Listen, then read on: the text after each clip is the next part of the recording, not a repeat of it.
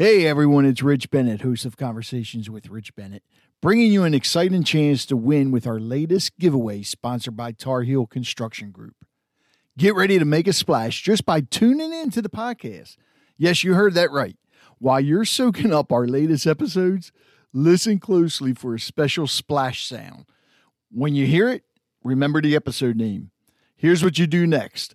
Shoot us an email at podcast@harfordcountyliving.com with the episode title. Each splash sound means a new chance to win. So the more you listen, the better your chances. If you don't have email, then just leave a voicemail from our website at conversationswithrichbennett.com. What's the prize? How about a brand new waterproof Bluetooth speaker? Perfect for listening to our episodes whether you're in the bath, on the beach, in the pool, or on the go. You have until the end of May to send in your entries, and we'll announce the lucky winner on June 3rd. Don't miss out on this splashy opportunity brought to you by Tar Heel Construction Group. Dive into our episodes and win big. Okay, I have a little test for you. Those of you that have kids in school or even college currently, ask them to balance a checkbook for you. Or ask them if they know how to fix a leaky faucet. Shoot, even ask them if they can fry up something as simple as over easy eggs. I guarantee you they probably can't. And the reason being is because a lot of this stuff is not being taught in public schools nowadays. I remember when I went to school, we had shop, we had home ec. There was a lot of things that we were taught. The basically, fundamentals of life.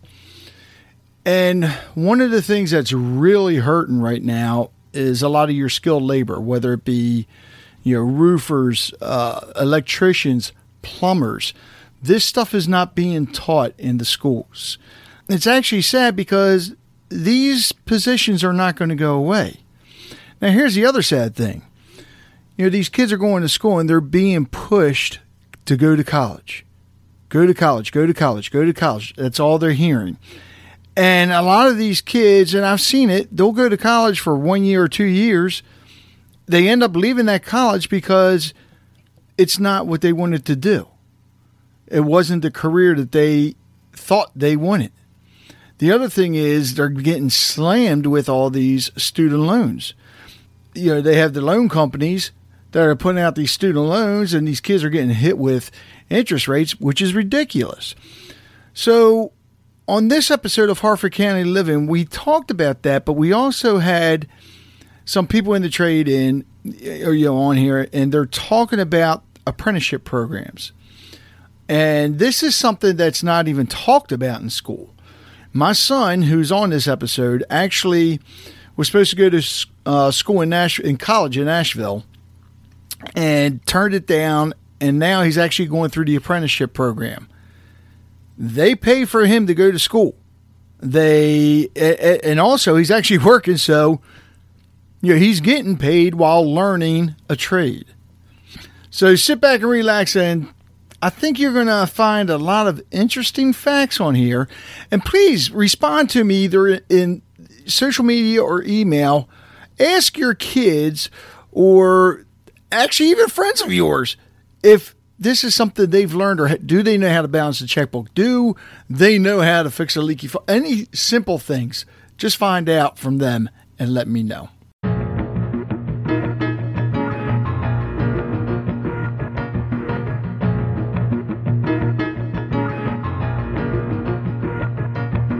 This is the Harford County Living Show, voted as Harford County's favorite local podcast, introducing you to local businesses, organizations, artists, musicians, and more.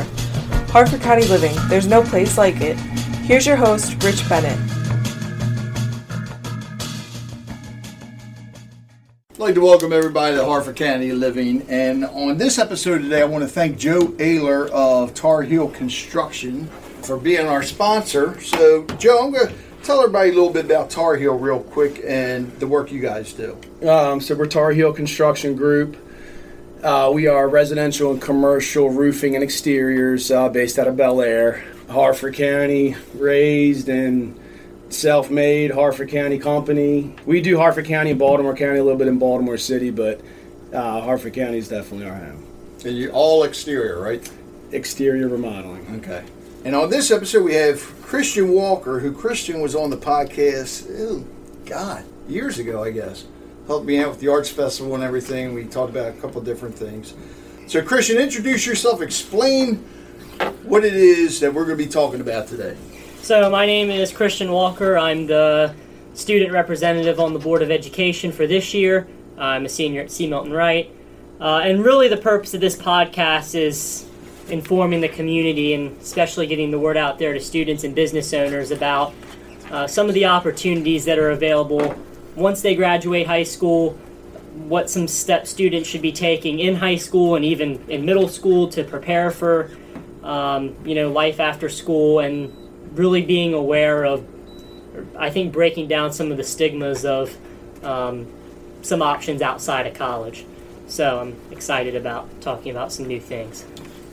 And I guess everybody go around and introduce yourselves. All right. My name's Dan Bennett. Yes, I am related.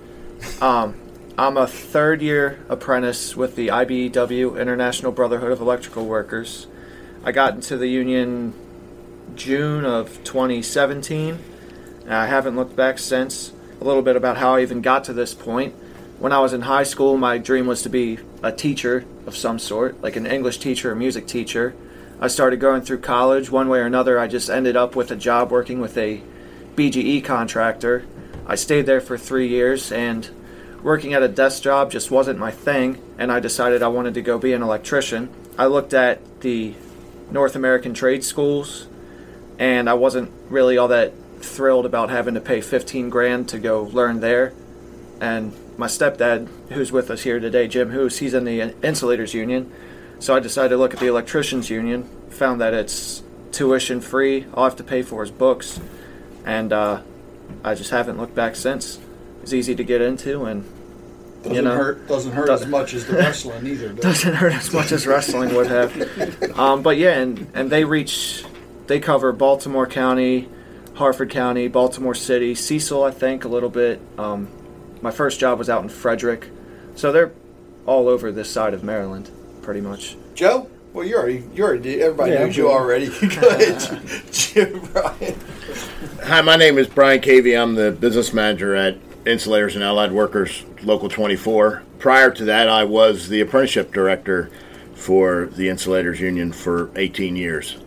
I got into the trade because my grandfather was in the trade, my father was in the trade. I'm the old school nepotism guy that got into the trade. But then, decided that I wanted to get into the training end and instruct, and ultimately became the apprenticeship director. And fulfilling because you are helping young people advance into their career and ultimately be able to raise their families and so on and so forth. So it's been rewarding. I'm Jim Hoos. I guess I'm the stepdad that Dan talked about earlier. I'm currently the apprenticeship director at Local 24, Heat and Frost Insulators. Took over for Brian in January. I've been in the local for 22 years. Worked in the field, got into the trade by accident, more or less. Always liked working with apprentices and helping them out on the job and teaching them there. Brian gave me the opportunity, I guess, 5 or 6 years ago to start teaching. And then I got the opportunity to be the director in January. So we cover most of Maryland, Baltimore, D.C. metro area, and we currently have 87 apprentices working in our local. Wow. I guess you don't need to introduce yourself, Law. Nope, just sitting here quietly. Everybody knows you from previous podcasts. Yeah. Joe, actually, one thing was Jim and Danny mentioned, they did not, during school, had no intentions of getting into this field. What about you? And Brian, your family was in it, right? Correct? I went to 1 year of community college. I hated it. Okay. It was like 13th grade. Sounds familiar. Yeah, I mean it's something that a young person needs to kind of go through naturally. And my story, I graduated Salisbury University with a degree in biology, and didn't really know what I wanted to do. I took a biology class and liked anatomy and physiology and thought it was cool, and thought to myself, well, why don't I just major in biology? But then when I got out of college, it's kind of like you kind of have that overwhelming feeling of, well, you know what, now what? Yeah. I don't have any money. I don't have any skills. I got an education. You know, what do I do? So, you know, I leaned on somebody that I knew that worked at Johns Hopkins, and they got me in as a lab technician for a Lou Gehrig's disease lab, and worked there for 2 years and just wasn't feeling it. You know, you got to. It was about a vibe and a feeling for me, and that's kind of how I operate. You know, a lot of aspects of my life on my gut feeling and my faith and my instincts. And I left Hopkins, you know, and it just wasn't for me. It was really cool research, and I moved back home, and I called up an old buddy of mine, and he was working for a home improvement company, and that's how I got into home improvements. Interesting that none of us went to school or learned it in school. Went to college or some other kind of school, and we're not even doing. But it wasn't my granddad wasn't, you know, a doctor, where my dad was a doctor, and I'm going to be a doctor no matter what. It's in my lineage to be a physician, and, you know, I didn't have that, so I kind of had to find, you know, kind of make my own way, you know. Were any of these things offered in school, though, when you guys went? Yeah, they were. In high school?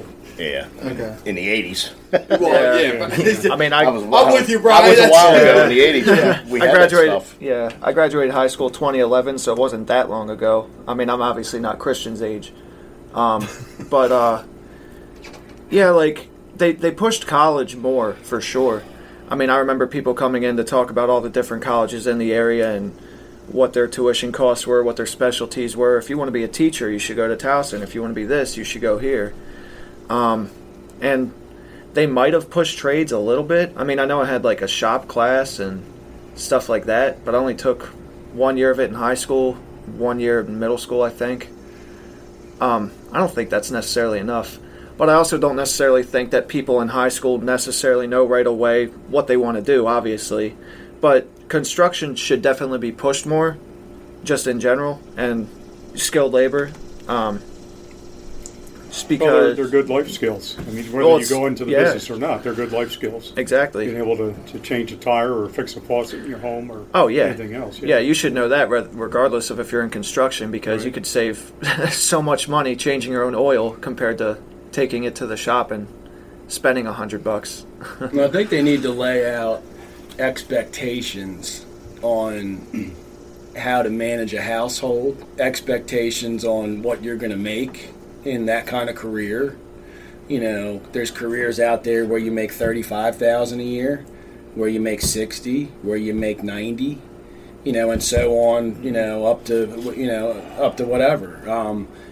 But you know, dual providing incomes, you know what I'm saying? If you're the husband and wife works, you know, in my family, my wife doesn't work. So that means I need to make twice as much. Right. You know, if my mortgage is X, my BG&E is X, my entertainment's X, this is X, you know, I want to save for retirement. That means that I need to make $130,000 a year to, you know what I'm saying? I think they don't. I don't think they teach that. No, they don't. You know, and in order to execute that plan, you've got to have a good credit score. And how do you get it? You know, it's those kind of. They teach to go to college. They are preparing kids for college. Period.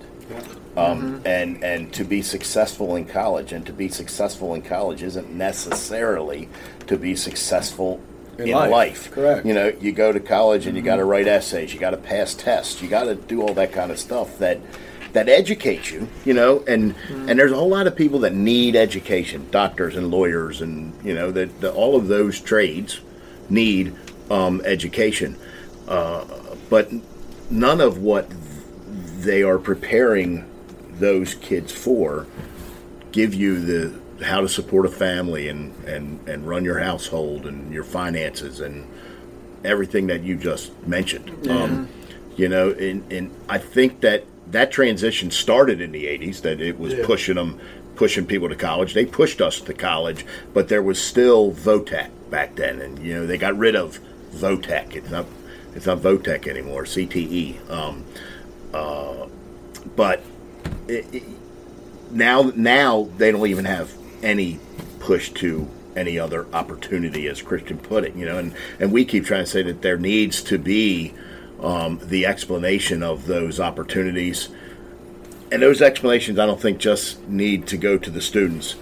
They need to go to the parents. Yes. Parents push kids to college because I think they have the dream of my kid's going to be that CEO that has all those zeros after their income. And you might as well play the lottery. That's like hitting the lottery. Mm-hmm. To be that 1 in a million person that makes all of that money. You just need to be successful at what you do, and if you work hard at what you do, no matter what it is, then you should be able to raise your family. And if that's something that needs an education, great. If it's something that needs a different type of education, like I'm going to argue that apprenticeship is post-secondary education that is equal to college. There's a whole lot of education you need to be a construction worker. Sure. How to do your job, how to be safe at your job, and ultimately, if you're going to be the foreman or more, how to manage that job. There is a lot of education that you get through apprenticeship that other people get very similar stuff in college. Yeah. But you're getting it without student loans and all that kind of stuff like you mentioned. Yeah, and the other great thing about apprenticeships and, our paths is that we don't have to be electricians and insulators and roofers all the time. I mean, you own your own business, you're a business manager, you're an apprenticeship director. I don't have to just be an electrician for the rest of my life. I mean, this opens up so many other opportunities for me being an electrician. Of course, I can look across at you guys and you and know that you know how to, I don't know what insulators do. You wrap pipes. Fiberglass. They insulate things. They insulate things, exactly. And you know that you look at me and you know that I know how to put in a receptacle and you know how to install siding. So, but then it takes us so many places beyond just that. I could still be a teacher one day, and I'd probably love to do that. I'd still love to teach apprentices one day once I really, really, really know what I'm doing. So a few things that I've heard, and I think it's interesting. It all ties into this kind of statement that I've come up with in talking with students and talking with people about this issue is that it should not take kids 13 years to become useful. And sometimes more. Sometimes more. So if you think about it, we're going to forget about ages 0 to 5. That's just development. If you start in kindergarten and go to the end of high school, that's 13 years of education. I would argue that in those last 4 years, which in this district, in most districts is high school, you should be on some type of trajectory toward a skill or some type of general career field. And it's okay in that time. We don't necessarily have to push kids to say you need to know exactly what you're going to do. Right. Which, as we've heard from all of you, I think most of you didn't know what you were going to do exactly, or you had an idea and then it changed. So, we definitely want to encourage that that's okay. But it's also important to push the development of a skill, or to get students to start crafting an idea of what it is they want to do and to give them direction on that path. Because right now, the thing that I hear about most is the lack of direction. It's just, I don't know and I'm not really looking. Well, look, you've got 2 years of high school left. And then what? So the other thing that I think ties into what you've been saying is the fact that once you go to college or once you go through an apprenticeship, but specifically in this case I'm referring to college, just because you're done with college, that's the start. Mm-hmm. And this doesn't necessarily go into trades, but one of the things he does in his job is review resumes and applications for jobs. And what he notices is that he's in defense. Some of these guys that are applying to be systems engineers, their undergraduate degree is biology or economics. And even within their degree, they shifted. So I think that's important to emphasize to students that your bachelor's degree or your apprenticeship program, that's not the end-all, be-all for what you end up doing. You have that flexibility and you have options, but it's about educating students about what those options are rather than, I don't want to say nothing, but kind of a lack of a clear direction. And then the last thing that I think is interesting, and I came with a few statistics. One of them was from the Bureau of Labor Statistics from the April report. So right now about 70% of students are going to some type of college, whether it be community college, state school, private school, whatever. 30% obviously then are not. Out of those 30%, if you break down the statistics, there's a category that's labeled other, and that's 8%. And that would be your maybe trades. We're assuming that would be what that is, because there's no category for it. Because I would think more than that's going into the military. And so military was 6%. You had some other, and that includes National Guard, all the branches. Was there a percentage for full-time employment? 4%. That's where apprenticeship is. Believe it or not, that's where they put apprenticeship. Okay. They don't count apprenticeship as education. Right. They put us as full-time employment. Which makes sense because, they're getting paid. Well, they're working, right? but it doesn't. But it's real education. Right. I mean, they come to class. We're affiliated with community colleges. There are so few apprenticeship programs these days that are affiliated with community colleges that are getting credit towards an associate's degree. Yeah. And at the end of the program, the graduate goes into the trade, but could also decide to use those credits to keep going and get their associate's degree in whatever, construction management, engineering, architecture. They get those first 30 credits in the apprenticeship, and then which can help them advance their career. My argument is that apprenticeship is education, and that's why I get offended that we're in the full-time employment, because you're not going to advance your career at anything without education. And workers that are in the field, there's new technology all the time, and the employer trains them on the new technology, right? There's safety stuff. People get hurt in construction, so we go through safety education all the time. You're continuing your education. Go to work at McDonald's, they get a new fryer, they're going to train people how to use it. So it's not that education is the bad thing. It's that the construction trades are just another avenue of opportunity that includes education, and can be one heck of a lucrative career. And that's an interesting point. So I guess the next thing would be educating students on the reality of their financial future. And I think we already touched on that a bit in terms of budgeting, understanding loans, understanding taxes, which is not taught in school. Well, there are some exceptions, I will say. But for the most part, that's not a regular part of the curriculum. Balance in the checkbook. No, and that's another, right. There's many aspects to it, really just summarized into basic budgeting and financial planning. But that goes for your post-high school avenue as well. Because, if you're not sure what you want to do and you're maybe misguided or given the wrong guidance and you do go to a state school or a private school that's 40, 50, 60,000, some of them are more, a year, and you decide don't have a path at that school, you have sunk costs, and they're significant. Whereas in a trade school, while they call it, and I think I researched an average cost, it's between 15 and 30,000. But then you're looking at what are you making when you come out versus if you go to college and you have $100,000 in debt, maybe your starting salary is a little higher, but you have to really look at, for your degree, for your major, what are you getting out of that? And I think I know where you're going with that. In some cases, the starting salary for trades are higher, and sometimes significantly higher. Yep. So that's another aspect that, and I think you know more about that than I do, but that is one. So the point is, not only do students need to be aware of what are their opportunities, whether it be apprenticeships or college or another avenue, what does that look like for them financially? Are they going to be able to sustain themselves? Do they want to have a family? When do they want to have a family? Are they going to be able to sustain that family?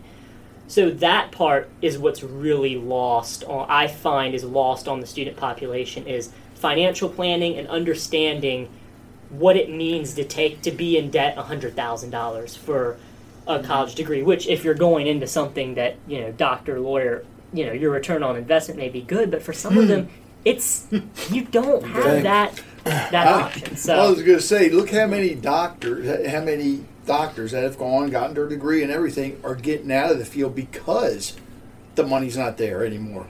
Lower demand, more oversaturation. Doctors are getting hit. Healthcare. Not just the healthcare, but the insurance because of all the lawsuits against them. So it's just becoming ridiculous how much. Another doctor that my wife used to use dropped his one practice because of the I can't think of the name of the lawsuits. Malpractice suits. Right. Because their malpractice insurance is sky high now, and the money's not there like it used to be.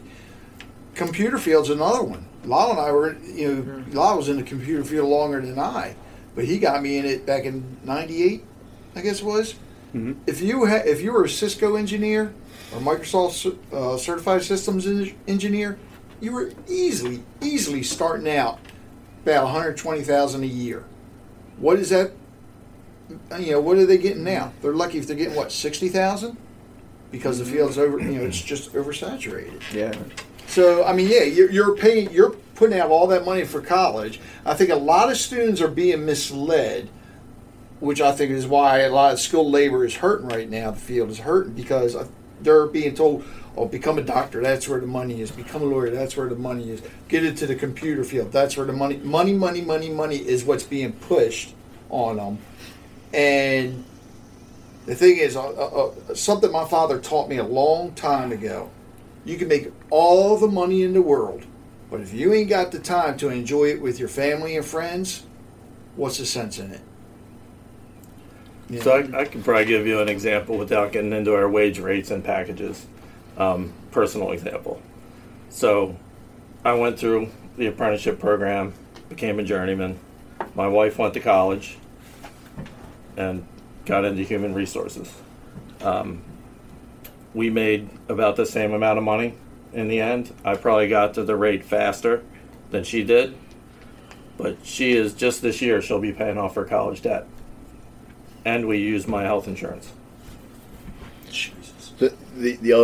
Christian, you mentioned those trade schools that are somewhere in the range of $15,000 to $30,000 of tuition, and frankly, they're just another for-profit education system that while they're teaching young people about a trade, they're sucking some money out of them just like the colleges do. Mm-hmm. Most apprenticeship programs don't have tuition. There be some fees for books or something like that, but an apprenticeship program is an education about the trade while you have the job. So while you said that when you come out of trade school, maybe they start a little higher than coming out of college. The thing is, when they start as an apprentice, they're starting higher than any of those people. They're making give $30,000, say, entering an apprenticeship program, and then they work their way through every year. You're gaining experience and knowledge, so you get increases in your wages, and you work your way up through those wage systems without having a tuition or student loans. So you've already made, through a 4-year program, $100,000 or more that you have in a bank, or you have something to show for it, and you're continuing to advance through your career. Where they go to college, they have $100,000 in student loans, nothing in the bank, and then got to go find that job that's going to help them pay those loans off. Well, you're also going to need to go buy a car, buy a home, buy everything else. And that's another tidbit, I think, is for students who are pretty sure that they do want to at least start on the college route, or they have an idea of a career they want that does require a 4-year education, in addition to being aware of what that cost looks like. I think it's interesting for students to know what that degree they're pursuing yields in terms of starting salary and hiring rate. Because one of the stats I had was that 70% go to college. First of all, the dropout rate is significant. The 6-year graduation rate, not 4 years. The 6-year graduation rate is 60% for public universities, 66% for private universities, 21% for private for-profit universities. And that's of the 70%. That's of the 70%. So then if you take that remaining fraction of the students, there's not I couldn't find a really solid statistic for this, but somewhere between 8 and 13% are struggling to find any employment in the first 6 months. So it's also a matter of, where I would argue, and I think you could argue too, if you're in an apprenticeship program, your job security, that's probably not one of your top 5 concerns in life, is with your job security, because you're on a path. You have options. Coming out of college, if your school offers really good internship opportunities, you're probably in good shape, depending on what the degree program is. But that's another thing. It's, again, I think I keep talking about looking beyond 18 years old. And, the next step is important. What are you doing with that next step? But also understanding what it's going to look like for you when you're 25 or 30. And if we can get, kids don't really naturally think about that. They pretty much think about the next, month. But that might be a lot. That's really forward. But that's why they need that. They need guidance from someone, whether it be a teacher in school, a counselor, a parent, their apprenticeship leader, someone that can give them an idea of, hey, look, this is the real world. This is what you're looking at. A lot of kids don't have that, and that is what I want to work on. Is it is true, it's cliche, there's so much out there, and I think that's what makes it so difficult for some kids to figure out what they want to do. But an abundance of options does not necessarily mean an abundance of successful options and lucrative options. So that's the challenge, I think, is connecting people like you to students to give them either an opportunity or at least an idea of what. Build a mentorship program. Even if they don't go into the trades, it's to work with and speak to people that are living that every single day, and they can get that idea because they don't teach it in school. I wanted to ask one question before it's lost. When you mentioned, I think it was 4% was the full-time employment percentage. And within that is factored the apprenticeship programs, and it kind of leads into a later question about the social stigma of the trades. What have you found, and what are you finding? I know you just started, Christian, in working with other students in the school system, but what have you found in your career as far as stigmas, attitudes with people coming in from even knowing what an apprenticeship program is, what they can do with it, or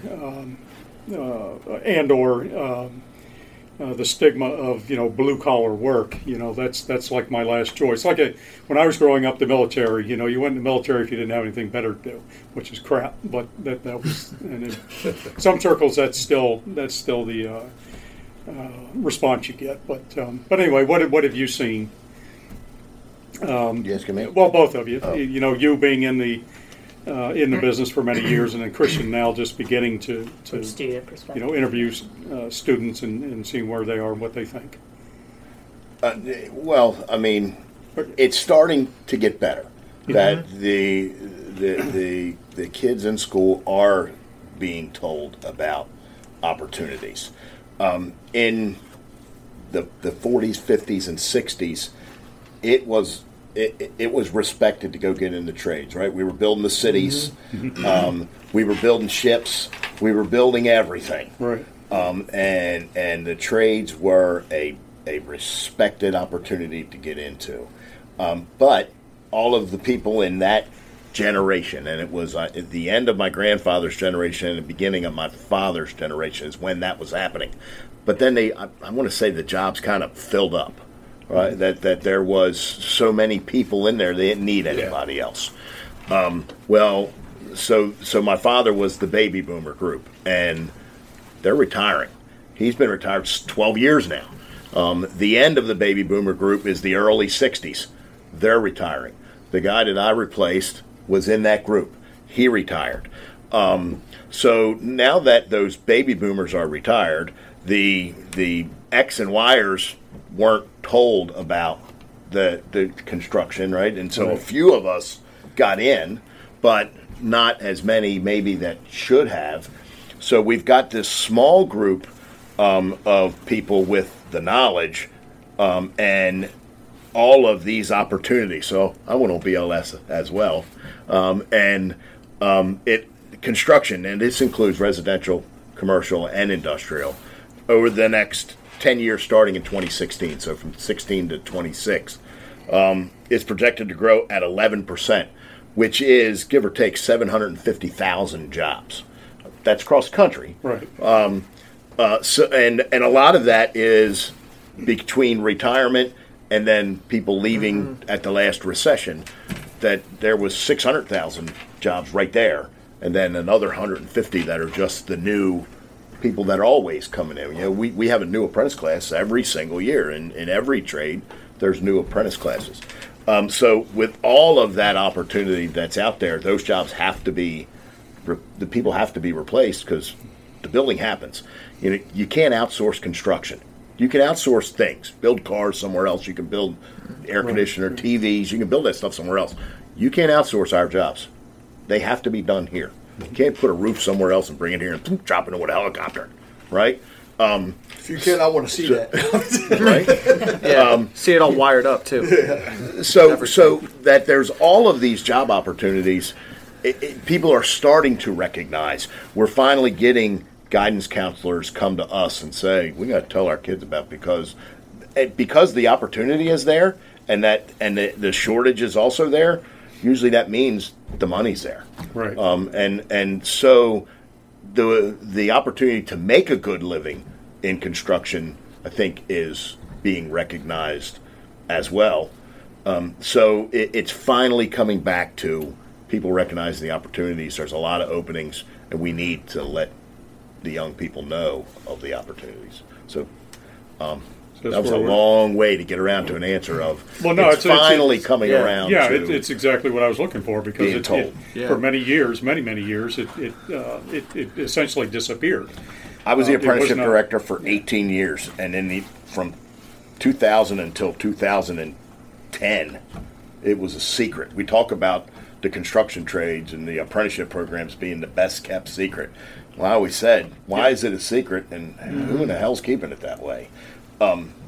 It shouldn't be, and like I said, it's finally getting out there. No, that was a great answer. It's exactly what I was looking for. Yeah. So did you want to? Well, I was just going to say, I think the parents are the hurdle. Mm-hmm. Because they're the biggest hurdle. I'll sit with the training directors from around Baltimore and Washington, and we'll talk about job fairs coming up. And one of the questions is inevitably asked is, are colleges going to be there? Because I don't want parents walking their kids right past me to the colleges. Right. You know, we want to have See, it's a job fair. I think colleges should not be allowed to be there. So That's actually a good point. I think it's about your idea with this HartfordStudent.org, like a variation of Indeed with a focus on 18 to 25-year-olds. Right. So you can put an application on Indeed, and you can get anything across the spectrum. Could be a good business idea. I mean, I don't know if it's out there or not, but some sort of variation of Indeed focused on inexperienced or people with little experience, that are looking to get into the trade. I mean, even further focus it. Indeed, 18 to 25, inexperienced, looking to get in construction. Right. You know what I'm saying? But then I also think it's worth mentioning that when a structure is built, there are dozens of trades that are involved. Mm-hmm. Now, some trades are the trades. You know what I'm saying? The plumbers and steam fitters, the electricians, the plumbers, the engineers. But there's also landscapers. There's concrete guys.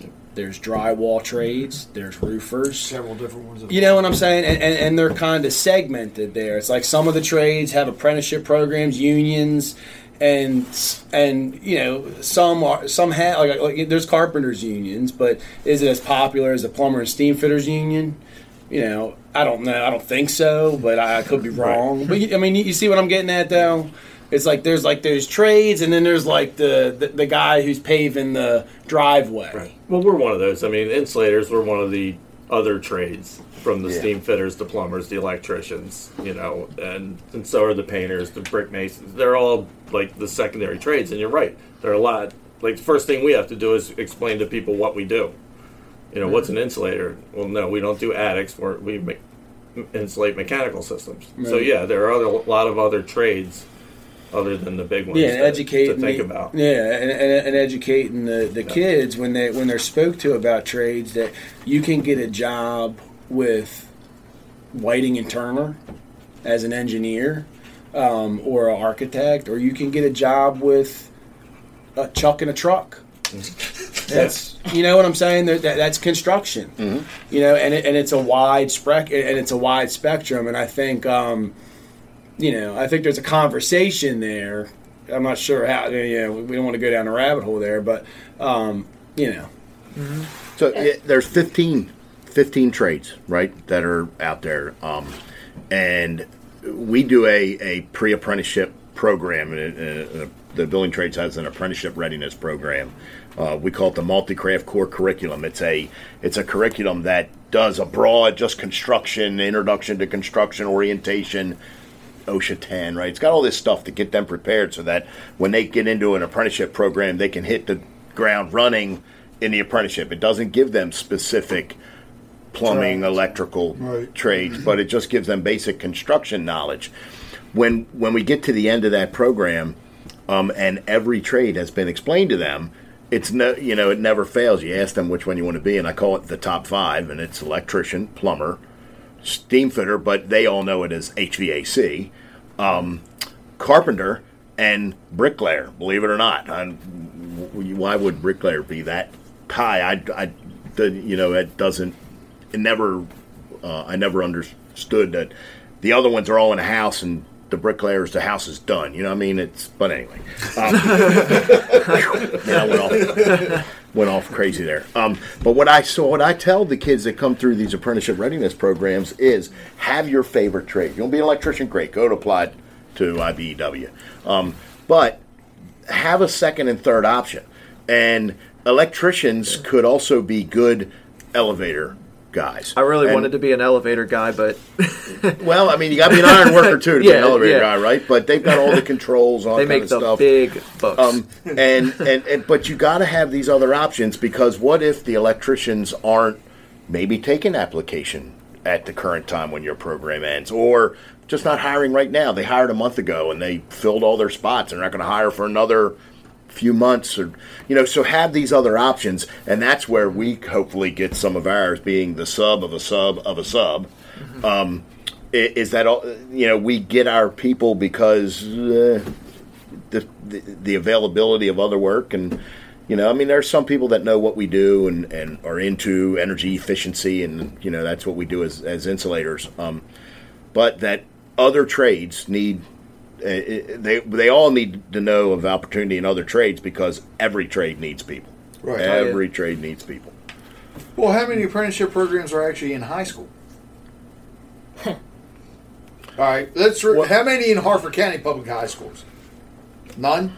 If you want to count, I don't know if Harford Tech is the closest thing we have of a true curriculum in a school for the trades. But it's not an apprenticeship program. No, right? That's it. So that's the closest thing. So the only one that I can think of now is what Thompson just started, which is for the correct, and they get a lot. I know. In fact, I talked to Ron Filling. Yeah. I had a meeting with him, and he I think he pulled most of his students from Edgewood, really Yes, right in his sits on, backyard, yeah. from the Finance Academy. And that is the closest thing. That's why earlier I said there's an exception. That's the closest thing in Harford County to teaching life skills and getting them on a track for an apprenticeship is that program.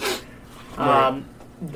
I will say there is a growing, and I'm trying to help push this, there is a growing, it's kind of bubbling on the surface, there's a growing push from a lot of different organizations to get apprenticeship partnerships in the schools. You know, it's obviously in its infancy stages, but I'm hoping that with the website I'm starting and the program, I hope that push continues. It is the pendulum kind of swung all the way over here with college, and I think it's kind of starting to swing back. Now, we don't want it, it should be like somewhere in the middle. It seems like we go one way and then the other. Right now we're over here. Yeah. But that push, you can definitely see where there's the push. In terms of the stigma, it does exist. And especially, I think that especially in my generation, Gen Xers, they are at least aware of it. I think they're the ones pushing their kids into the college path, which for some kids that is the appropriate path, and that's fine. We don't want the pendulum. It's not about, I think the perception is people see the push for the trades as college bashing. And it's like, college is a perfectly viable option for some students. What we're getting at is that there is a large number of students, and the statistics show this, that either don't know what they're doing after high school, or they know that college, that's not, some people are not built for that. They don't, Right. That's not their thing. So it's about capturing those students and maybe capturing some of the ones that went to college where it really wasn't the right path for them and bringing them into an apprenticeship program or some type of program that offers them a path to a career.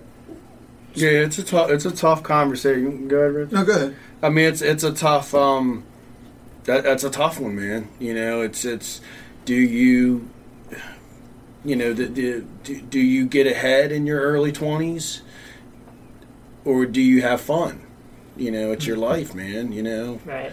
That's why some of those 6-year college courses were only 4-year degrees. I know that's a tough one. That's right. Because you've got these expectations and this big life ahead of you, and finance and the economy and the changing of technology. That's and, a big and, one. And all the stuff. And I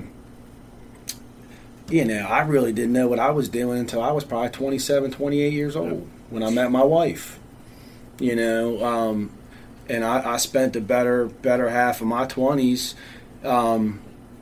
having fun, without getting too specific, but then I know other people that come out right at 21 and they're right on it, and I got a buddy of mine that's 29 years old. He owns his own insurance brokerage, has a family, a home, a couple years ahead of where I was when I was 29. So you got to kind of, it's all about, it's a tough one. Yeah, it's all different. Yeah, everybody's different, and it's kind of hard to. Yeah, you prepare them and give them the tools they need. Yeah. To survive and make those decisions, whether it's going to college right away, going to military, going to trade schools, or just going right into a job and working their way up from there. As long as they have the fundamentals in school, and I think the focus should be on the high school level. I think, at least years ago when I was in school and before, you teach them the 3 R's. You give them an adequate amount of physical education, and people were very capable of making the decisions on where they wanted to go. You didn't have to go heavy on the college or heavy on the trade focus or anything else. Now you can get real political with this and real deep into the social side of things. The intact family equation came into there. Where boys had mentors in their fathers and uncles and other male influences. A lot of those things have disappeared. Mm-hmm. So they're left wondering, what do I do? I don't know what I want to do. So. And if you put the focus back in the school and back in, as I said before, I'm a big believer in mentorship, whether it's within the family or if it's the business people coming in and giving these kids guidance and helping them out. Yeah, that is one thing that's definitely lacking. That's an interesting point, and I would say that in talking to people so far, one of the biggest barriers is, and for example, the program with Thompson, there are some kids who do not have, whether it be one parent or either parent at home, they might be being raised by their brother, and that is an example that I've heard already. And that's that, in these apprenticeship programs, I think some of the best programs are the mentors and the leaders in those programs have to be aware of the fact that some of these kids, they have not had structure. They struggled in school because they were so worried about what was going on at home, which is tough. I mean, it's a huge gap there. Yeah. And, they kind of have to be the mentor and the support system for that kid. And it doesn't necessarily mean they're responsible for raising them and giving them all the fundamentals, but it is a fact that you're going to get, if we can lift students out of that situation, there has to be someone to give them that support system. And it might be we have to find a grant or figure out a way to get them transportation, because their transportation is walking along the 2 or 3 miles near their house. Or one of the big things is, for some of the trades, like at the auto mechanic trade that I was hearing about, is that many of them have their own tools. Well, these kids don't have the financial means or the guidance. Some of them never even used hand tools before. Right. So this kind of gets a little bit into the deeper side of what the personal environment and the family environment from these kids that are coming into these programs. There also has to be the aspect of the mentorship just in general, not just in the specific trade, but giving some advice on, hey, when you get your first few paychecks, let's talk about some basic budgeting, and it's tough because that's not necessarily what an apprenticeship leader or a mentor, that's not their job description. Their job description is, hey, we want to get kids into this trade or this program because that's what our company needs, that's what our union needs.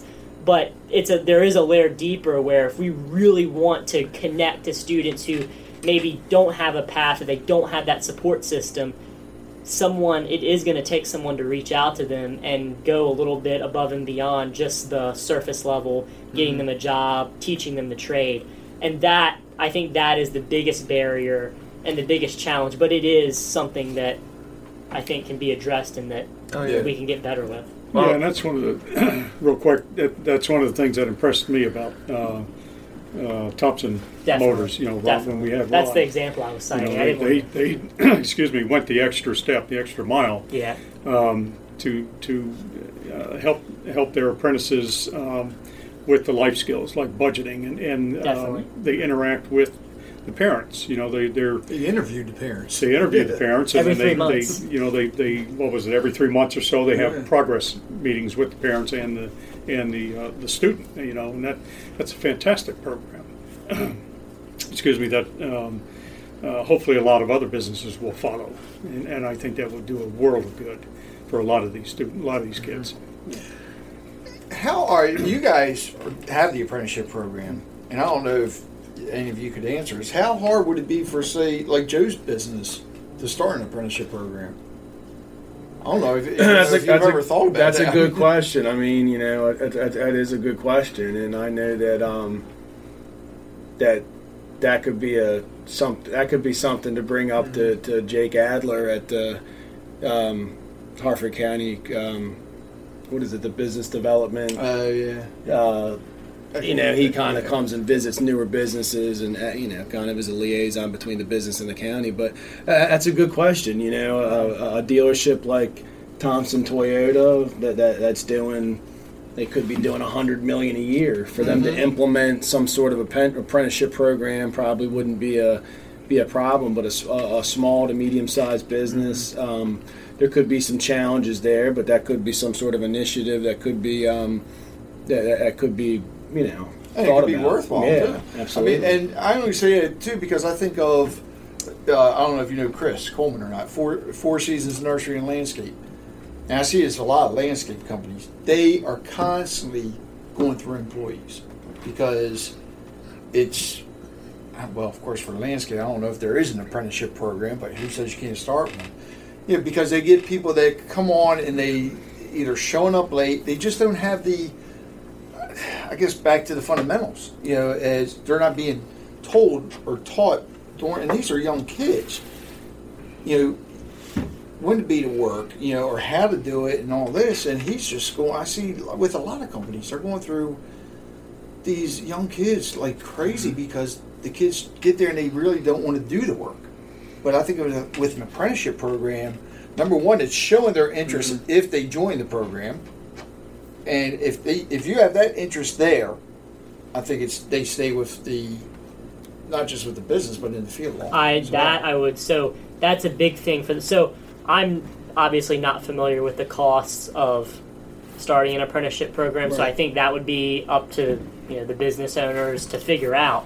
But once you do figure that out and you do come up with some type of system, I'm confident that getting the students into that system will not be hard, or at least piquing their interest. I think that there might be some barriers, like I said, with do they have the transportation, do they have the tools they need. Right. But certainly one of my goals and one of the things I'm going to do this year is educate students on the skilled trade and apprenticeship opportunities.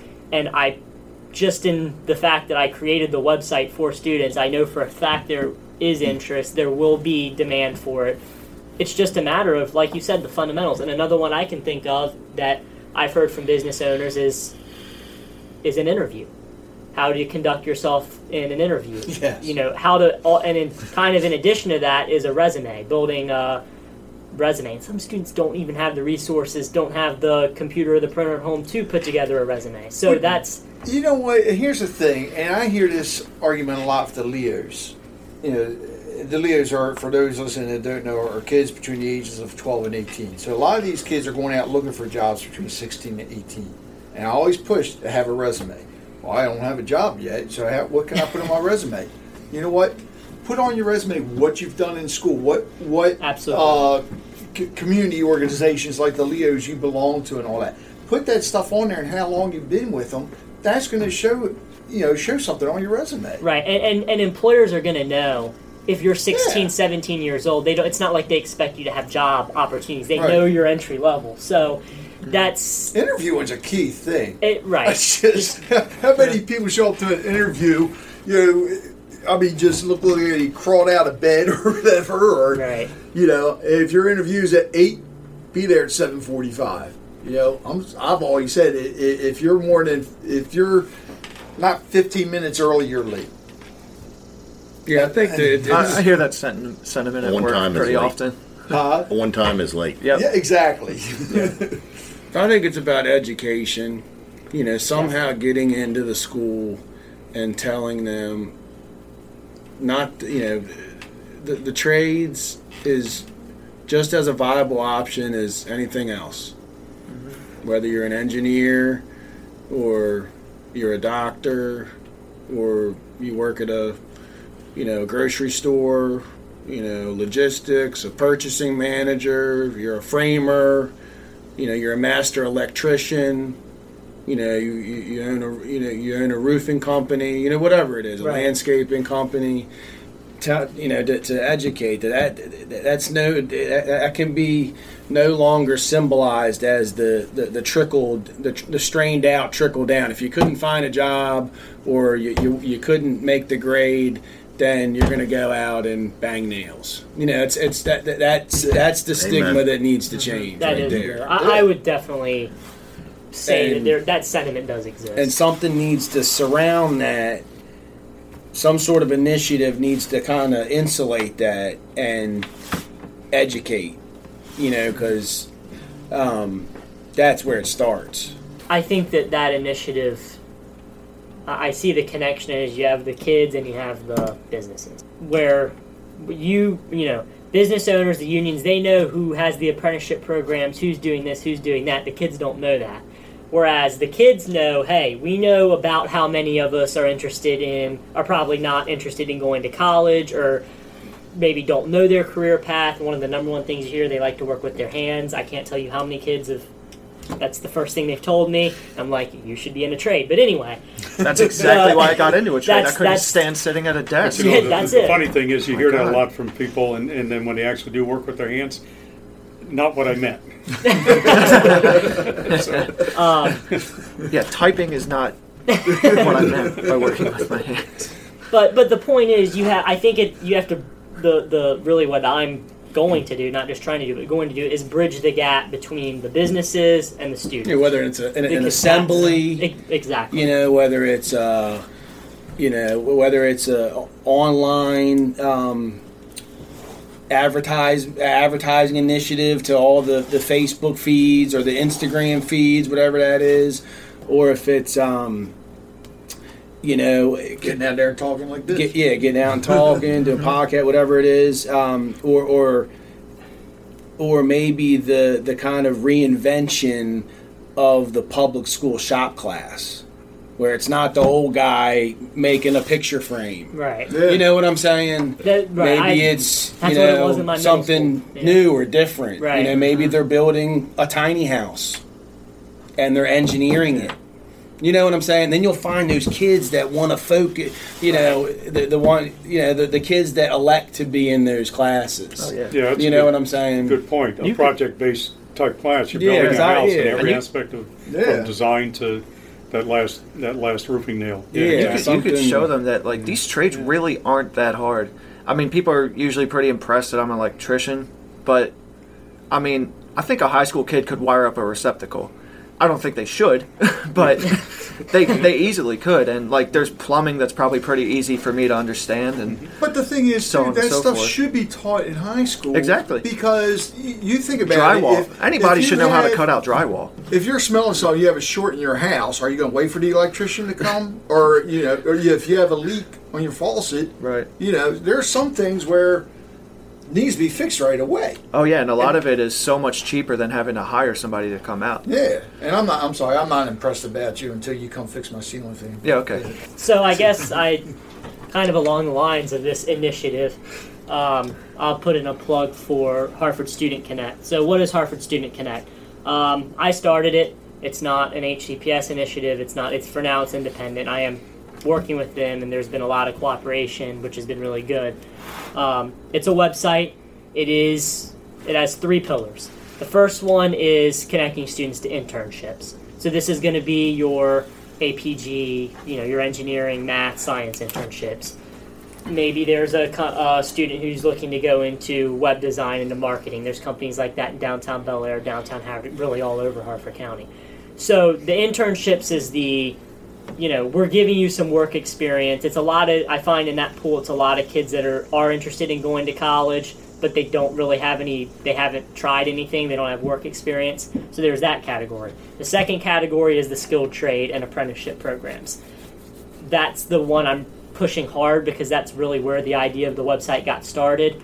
But so that's, the listings, what's available in Hartford County, where is it, what businesses are offering, what are the details on the program, is it feasible for me? Click on it, they contact you. And I don't want to get too off track, but I should add, it really is up to the student, the parent, the counselor, whoever it is helping the student to reach out to the business and to seek out that opportunity or apply for the position. So we're giving you the connection, but it's still up to the student, the parent, to make the leap and to go to the job interview or to fill out the application. And then the third pillar is community service organizations. Allowing community service organizations to advertise their service opportunities in Hartford County. And, students, not only do they need service hours, a lot of them like, serving in the community. And there's often that lack of connection between the students and the organizations. They don't know what's available to them, and that goes for anything. Community service, jobs, apprenticeships. So those are the 3 pillars. It's totally free for businesses. If you can put up 1 or 100 listings, it totally is up to what you have available. But I do want it to be something that leads to, it's something building a career pathway, or at least exposing them to an option. It's not, as much as McDonald's, Wendy's, that kind of work, that can be good work as a high schooler, that's not the type of opportunities that we're publishing. It's, introducing a potential career pathway or giving some work experience before going to college, if that's the path they take. Good so idea. That's and it, it's, I'm not just making the website and saying, okay, there it is. Right. I'm going to be pushing the initiative, pushing the resources, and not just whether it has to do with my website, if there's an apprenticeship program or there's a skilled work opportunity that's another program, I want to push that to students. So I don't want to overwhelm them with a ton of options. Right. I do want to have a few core programs or options, but mine is really just, hey, you have an opportunity, fill out the form on the website. We're going to take a look at it to make sure it's a good opportunity, and then it's published and it's up there until someone takes it or you want it taken down. It's really flexible for business owners. Students, they can scroll through on their phone in 10 seconds and see what are the opportunities. Let me read more about it. So it's easy to use. It's easy to get a listing on there if you're a business owner, and it's really, I think, the first step in connecting students to these opportunities and hopefully bridging the gap with the school system and getting them thinking toward the future in that avenue.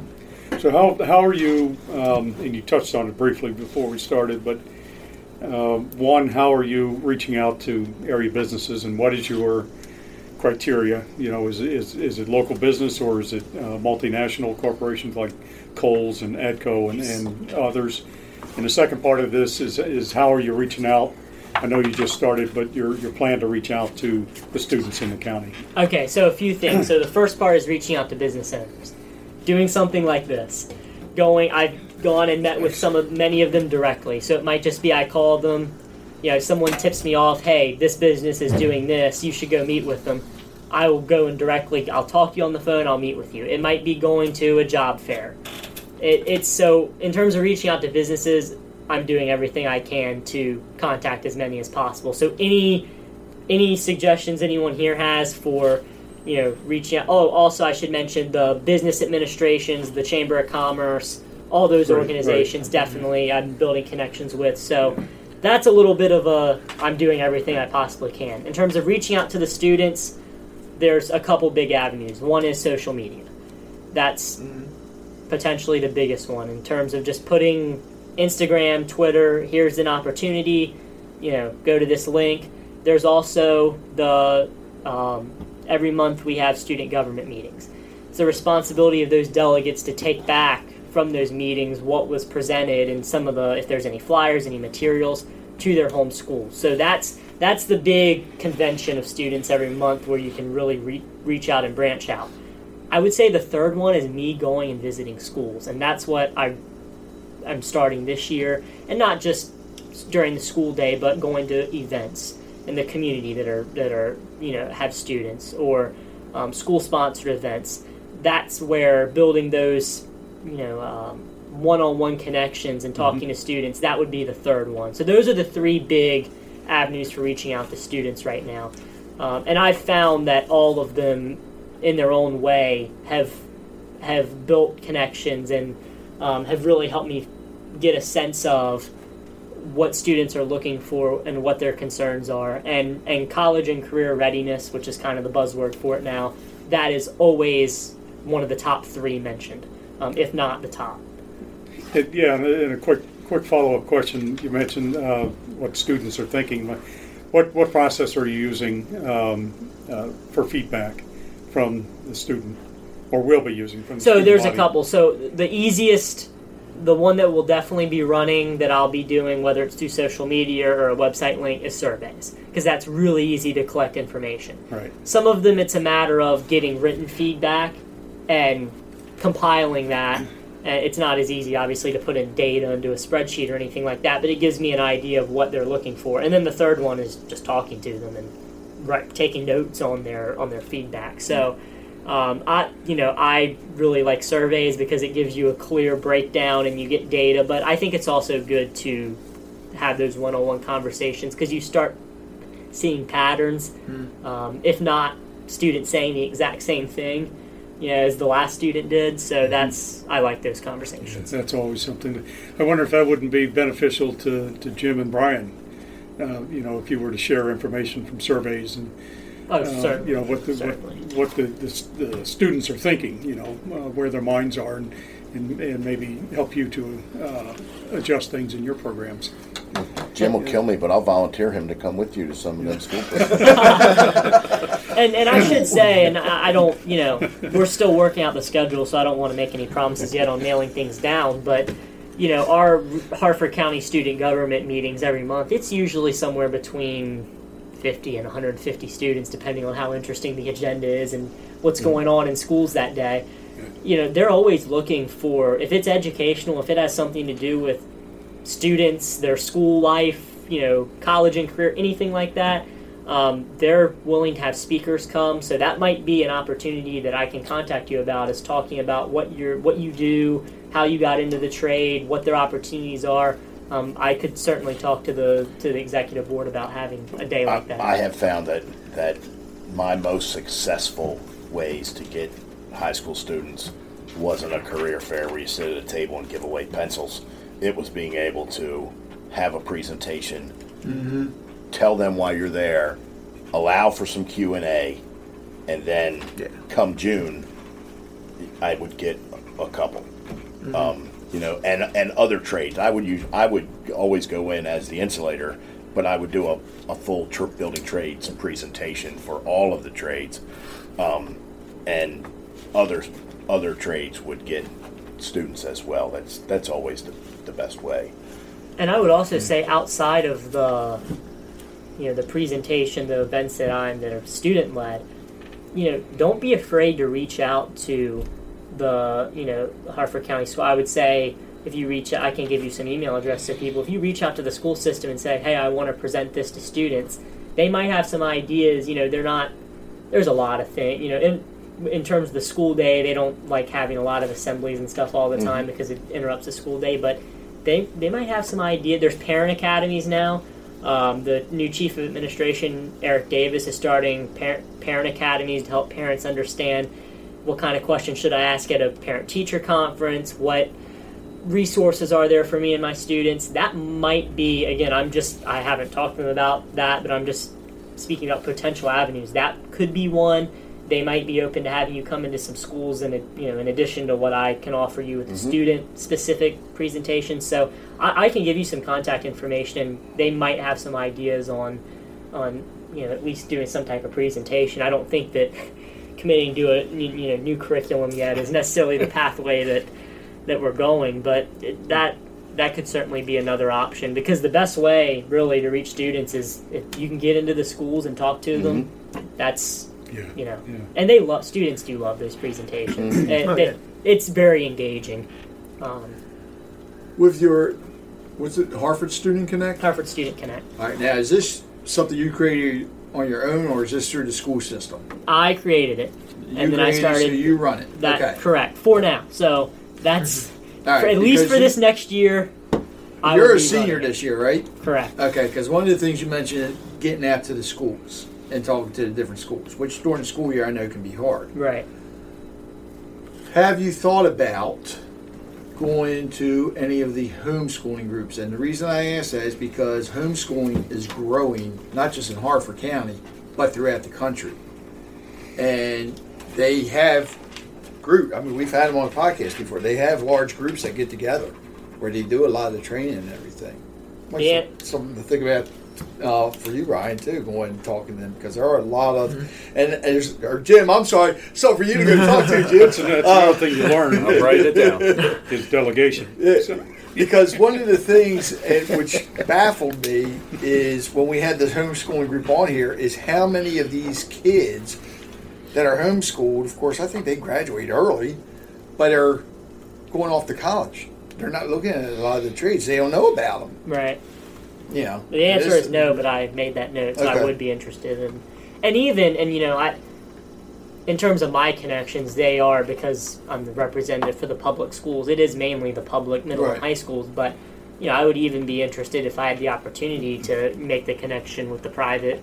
There's John Carroll and Harford Christian. There's a couple other private schools that I don't want them to be left out of the conversation just because they're not in the the public school system. This is for any middle and high school students, specifically high school, that are that need direction or guidance on that career path. And the numbers show it is a lot of them that are unsure, or on where they're going. So I think that it's, I definitely don't want to be exclusive in the program. It really is for anyone. Yeah. And I think I didn't really answer the previous question. I am mainly looking to keep the website for Harford County businesses. Mm-hmm. It doesn't necessarily matter whether they're local or multinational. I find that a lot of them I've talked to so far are local. But it's difficult to ask students to, go into an apprenticeship program outside of the county right now, especially if they're still in that 16 to 18 year age range and they're in high school. Some of them aren't even driving yet. Right. But what if it is through one of the unions? So that would be... And not just the unions, just trades in general. Yeah. Our commercial and industrial trades are regional, and you can't expect, a new apprentice shouldn't expect to be able to stay within their county, whichever county they're from. Yeah. The electrician school is in Baltimore County. Our school is just at the very northern tip of Prince George's, but it's in Prince George's County. I would say that most of the trades are probably in Baltimore County. The Baltimore trades are in Baltimore County. They're apprenticeship schools, but the work's all over. Yeah. It's a metropolitan job when you're getting into the construction trades. So that's another thing that they should understand, right. And that transportation is so important. And that's a big barrier. And the reason I think that, one, for some students it is perfectly feasible for them to go anywhere. But, and when I'm talking about mainly Harford County businesses, one, it is mainly. So I already have talked to some that are Carroll, Cecil, Baltimore. But I think that the work being in different places, I don't think that's so much of a problem as just the fact that I don't want to leave some students behind and understanding that they have huge transportation barriers, which is why what Thompson is doing is so great, because they really are going after students along that that which strip. is why they're only doing it with Edgewood High School right now too. So and that's where it comes into one. I think that it not necessarily every student has that barrier, but also I think this is really for me and my job in seeking these things out and finding people that can is, there are avenues for transportation grants and for, so even though there is that barrier, there's ways to overcome that. Yeah. Mm-hmm. And I would say that also it would be good for students to have that exposure outside of their county, because there really are some students who've never left Harford County because they haven't had that opportunity. Yeah, very true. And the other thing is, too, even though, like with Joe's a Harford County-based business, but he does work outside of Harford County. Right. He'd be crazy not to. Right. I mean, that's busy. It's business. So I think the idea is, and I think naturally in building these connections, a lot of the businesses either do work in Harford County or are based here. So that's been the direction so far. But a lot of these trades, like they do work everywhere. That's not that's fine, right? Because if I didn't offer that, we wouldn't have any businesses on there. So it's just it's understanding that it's good for students to get that exposure, but also doing everything I can to get those students into an opportunity that don't have the flexibility to move around as much. And again, I do think that is the biggest challenge, at least for now. Yeah, and it's all going to grow and change and modify as you move along, and things you don't think about now are going to present themselves, 3, 4, 5 months from now. So, yeah. And I don't know if I said this, but the link for it is harfordstudent.org. In terms of the future of it, I hope I can get the ball rolling with the connections and the partnerships and connecting business owners to students. A year from now, we'll see where that goes. It might be a matter of it. I know the Harford County Chamber of Commerce has a lot of interest and has been really diving into the aspect of skilled trade apprenticeships, internships. So it might be something where what I've started becomes a big program in the county. The answer is I don't know yet, but I know for a fact this year that'd be a great organization to take over from and sponsor going forward. Definitely. And when you're finished with your college. He's not going to college. Jim's going to be his instructor through the apprenticeship program. There you go. Be an insulator. We need to get him a spot. Come back and make a business out of it. You never know. take it outside the county, outside the state. Yeah, definitely. And I think, and I don't want to leave. There was one thing I didn't want to leave out. There are some interesting options that aren't necessarily the electricians, the plumbers, what you think of as the first thing that comes to mind when you say trades. I met with someone who has running a program in Maryland and D.C. where she has opportunities where you can assemble drones and write programming for video games. Mm-hmm. And that doesn't necessarily require a college education so much as they're offering the training for that specific career. Mm-hmm. And their focus is kind of technology of the future blended in with trade work. So maybe you're not necessarily for the drones, you're not necessarily writing the programming for the drones and planning it and figuring out what they're going to be able to do, but you are in the assembly and the wiring. And I think that's interesting because maybe for students who, they really are into STEM or they're really into the video game was really interesting because a lot of kids my age are really into video games, is there are career paths in those type of fields, and they don't necessarily require a college education. So that's another thing to think about. That's if a student has a passion that maybe it doesn't fall into the what you think of as the classical trades, there are still hands-on work opportunities in those. Sure. Christian, Jim, Brian, Danny, Joe, Lyle, thanks again, and whatever we can do to help this grow and spread the word. Yeah, spread the word, man, about skilled labor, because I know there's not enough electricians and carpenters out there. Hell, I've still been waiting for months for an electrician to come to my house, like I said, to fix a ceiling fan. So, thanks again, guys. Once again, if you want to be on the Harford County Living Show, it is free to come on. I encourage anybody to come on. Just email podcast@harfordcountyliving.com or call 443-982-0250. Probably never going to get my damn ceiling fan fixed now. My God. Thank you for listening to this episode of Harford County Living. You can actually go to harfordcountyliving.com and click on podcast, and from there, click on the episode, and there are links to our guests and our sponsors, and I encourage you to please visit them. Again, it's harfordcountyliving.com and click on podcast.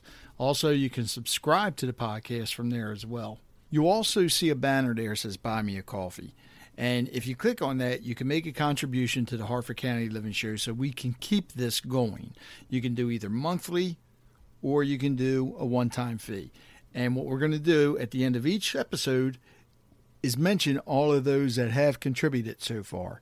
And so far, the ones that have made a contribution through Buy Me a Coffee are Robin Burke, Lyle Garrity, and you've heard him on the show several times, Carol Garrity, Rhonda Erb, who was actually listening up in Canada, Kathy, Cindy Skilton, Natalie Forrest, someone that's anonymous, of course, Malgorzata Baker, and we have a monthly supporter, Recreating Wellness.